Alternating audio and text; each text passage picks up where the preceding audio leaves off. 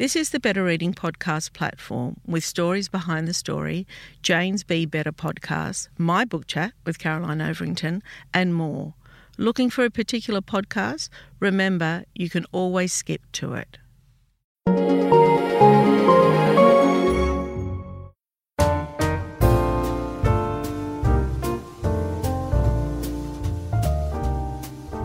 Welcome to the Better Reading podcast, Stories Behind the Story, brought to you by Belinda Audio. Listen to Belinda audiobooks anywhere, everywhere. Hi, this is Cheryl Arkle and Jane Tara from the Better Reading podcast, and this is our weekly book chat segment where we discuss our favourite new releases, book news, and more. Lots more. Wow, Jane. Big couple of weeks. It's been huge. It's really been huge. Well, firstly, we had Sydney Writers' Festival. We had the Industry Awards, which were fantastic. Kate Blanchett said, brought to you by Better Reading. Yeah.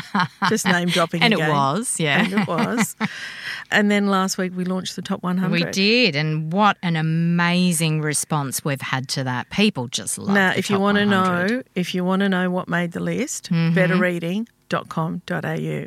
It's all there. Or go back and listen to our last podcast because we talked about it. That's right. Yeah. Or do that. Excellent. Okay. All right. So book of the week this week is The Road Trip by Beth O'Leary, and she is also Our event.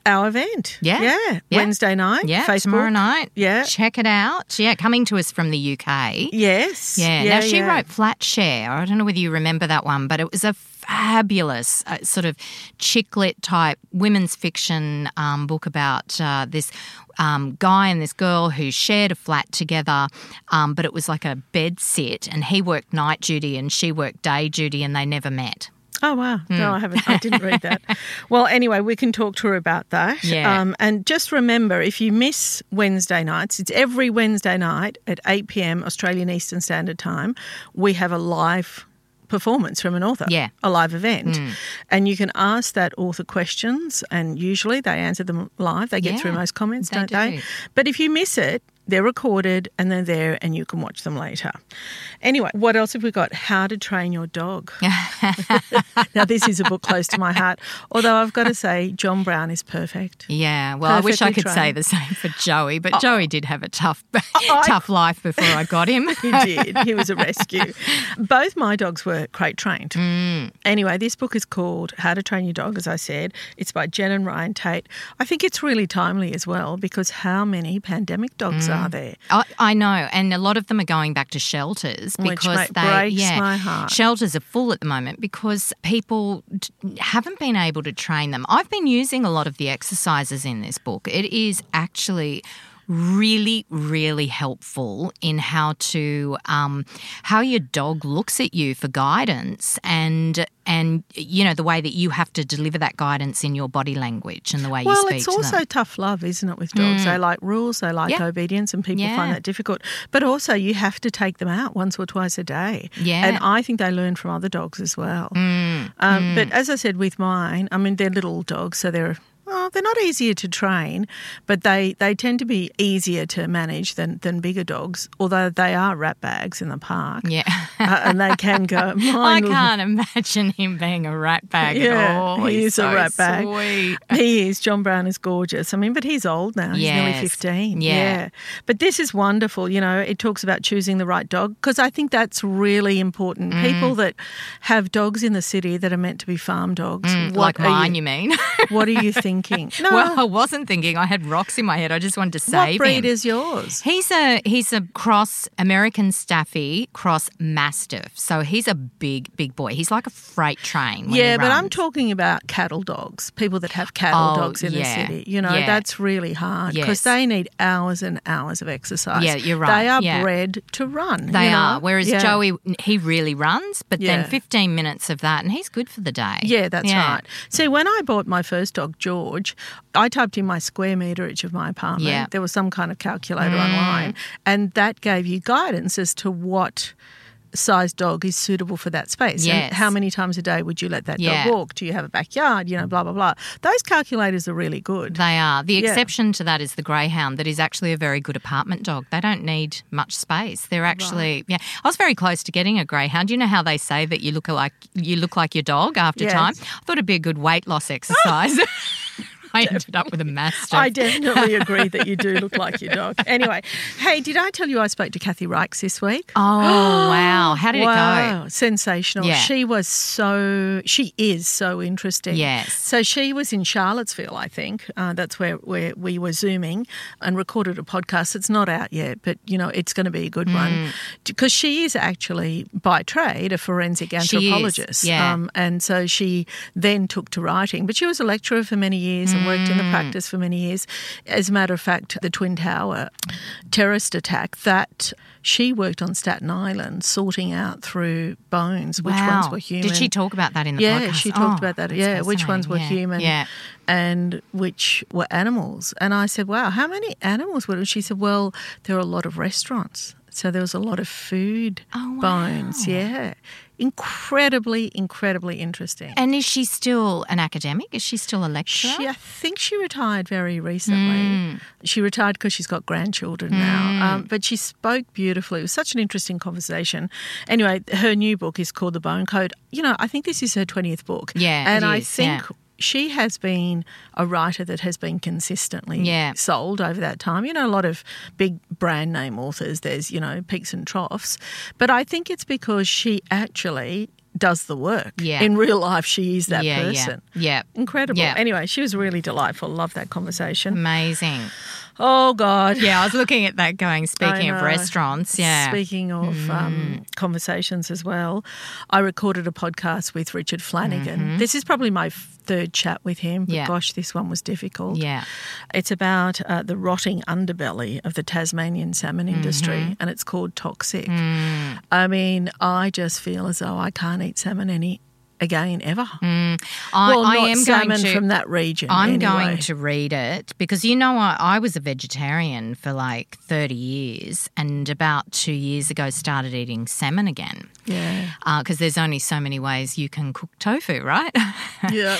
I have a feeling that's going to send me back in the other direction. Well, apparently it's only the salmon, Atlantic salmon from Tasmania. So if you can source other salmon, there is actually sustainable other salmon. And he said, and good people are going to, I think he called it farmland salmoning. Yeah, so right. it's not really all salmon. I think you just have to find the source of your salmon. Yes. Yeah. But it's really hard because for me, I struggled with the conversation. I said to him, I felt quite shocked and I felt complicit because I always look at where my food is sourced. I'm very mindful of that. And as you know, I like cooking. And so I would never buy fish from China, for example. And I try to buy locally and I try to buy Australian. Yeah. And then this really kind of, it's none of that. You know, don't buy Atlantic salmon farmed in Tasmania. Yeah, no, Whoa, it's it was frightening. But anyway, it's worth reading. It's called Toxic, and that's out now as well. And apparently selling at socks off. Yes, yeah. But as I said, it's not all salmon. So just find out where your salmon. Where to source it. I am going to do that actually. Yeah, absolutely. Yeah. What have you got? Well, I've got The End of Men. Oh, yeah, I know you're loving that. Christina Sweeney Baird. I picked it up just to read a chapter and I actually read the whole thing in one sitting. I could not put it down. It's about Was that why you were late for work today? Had to read that last chapter, yeah. Only Men Carry the Virus. It's about a pandemic written before our pandemic, but it is, it is such a page turner, but it is horrifying. They say that good writing is when the writer is cruel to her characters. She is so cruel to her characters. Like, men die. Wow. Okay. So I think it's going to go really well, actually. It is actually a lot of fun, but it's also highly disturbing given the current pandemic situation on the planet. Exactly. Yeah. Well, and this current pandemic, not that it has targeted gender, but it has targeted race. Yes. And it has also targeted, affluence, if you like, or class. Yeah. I mean, Look at what's happening in India. Terrible. But even in the US, a lot of different groups of people were affected than Absolutely. others, you know. And if you could afford healthcare, you're less likely to die. This is a gorgeous book. It's a beautiful Before You cover. Knew My Name by Jacqueline Bublitz, I think her name is. I mean, absolutely stunning. I know this is we've got listeners out there, not viewers. It really is the most stunning cover. Let me describe it. It's got a beautiful bunch of flowers that are in a barbed wire fence and pinks and blues and peaches. Absolutely gorgeous. It's a really beautiful book. It's a young girl who moves to New York and is murdered. It's actually an Australian writer, though. And the book doesn't ask who did it. It's not a who did it. It's instead it asks who was she? Who was the victim as a person? And what did she leave behind? It's really original and a beautiful read. And I tell you what, it's got a groundswell already of people reading it and loving it. So we'll probably come back to this, but that's out now and worth looking at. All right. Well, I'm going to go with Rachel Johns here, How to Mend a Broken Heart. Was that a book of the week a couple of weeks ago? It was. And do you know, I love Rachel's books. Yeah. Like, she's a great read. She really is. Yeah. And How to Mend a Broken Heart is actually a follow-up to The Art of Keeping Secrets. One of the characters in there, her secret was really quite mind-blowing at the end of that book. So this is her life kind of after that, and it's about her Felicity. She's struggling to kind of move on from the marriage. Basically, the character Felicity, her husband has transitioned to being a woman and has found love again. So Felicity's kind of thrown by that and has the opportunity to go and live in New Orleans. So it's really heartwarming, it's emotional and, you know, ultimately, like all of Rachel's books, really uplifting. Yeah, you know, wow. a real woman's tale. Yeah. And New Orleans, oh my God, I just want to go and live in New Orleans, you know? Well, do you know, I just want to travel anywhere at the moment. I felt like I was travelling, actually, when I was reading How to Mend a Broken Heart. It was amazing, actually, yeah. All right, I'm just going to finish off on this note, but just because it's a beautiful book. It's called Still Life, and it's a curated collection of Australian painters, and it's pulled together by a woman called Amber Cresswell-Bell. Now, you know I love Australian art. You know my house is full of it. And there are some of the artists in the book are people that I have, you know, admired and loved, and I've got pieces, their paintings in my home. This is a really, really beautiful book. I'm going to just highlight Meryl Whale because she's in here and that was my most recent purchase. A beautiful Indigenous painter who just lives, you know, locally in Sydney. Just gorgeous work. I mean, there's so much talent.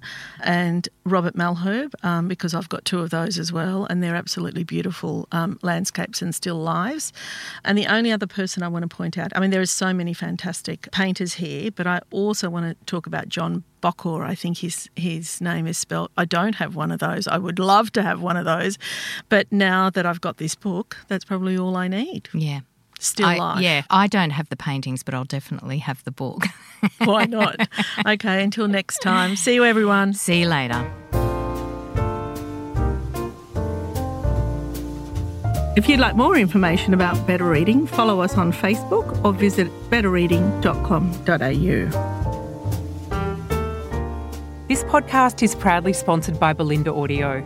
Belinda audiobooks are available on CD and MP3 from online booksellers and bookshops everywhere, or you can download from Audible, Google Play or the iBook Store. We've also created our own app called BorrowBox that's available from both the App Store and Google Play.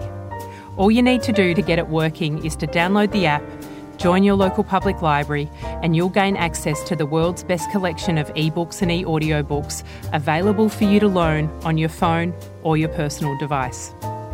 Belinda, we're here to enable you to escape, imagine, grow, and be inspired through the power of storytelling.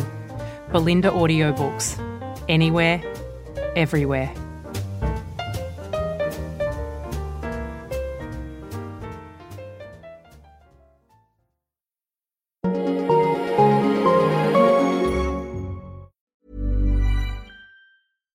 Mom deserves the best, and there's no better place to shop for Mother's Day than Whole Foods Market. They're your destination for unbeatable savings, from premium gifts to show-stopping flowers and irresistible desserts. Start by saving 33% with Prime on all body care and candles. Then get a 15-stem bunch of tulips for just $9.99 each with Prime. Round out Mom's menu with festive rosé, irresistible berry chantilly cake, and more special treats. Come celebrate Mother's Day at Whole Foods Market. Traffic jams, tailgating, pile-ups. Ugh, the joys of driving. How could it get worse? The federal government wants to have a say in what you drive. That's right. The Biden administration's EPA is pushing mandates that would ban 2 out of every 3 vehicles on the road today. Don't let Washington become your backseat driver. Protect the freedom of driving your way. Visit EnergyCitizens.org. Paid for by the American Petroleum Institute. If you enjoyed this podcast, leave us a review and check out the other podcasts on the Better Reading Network.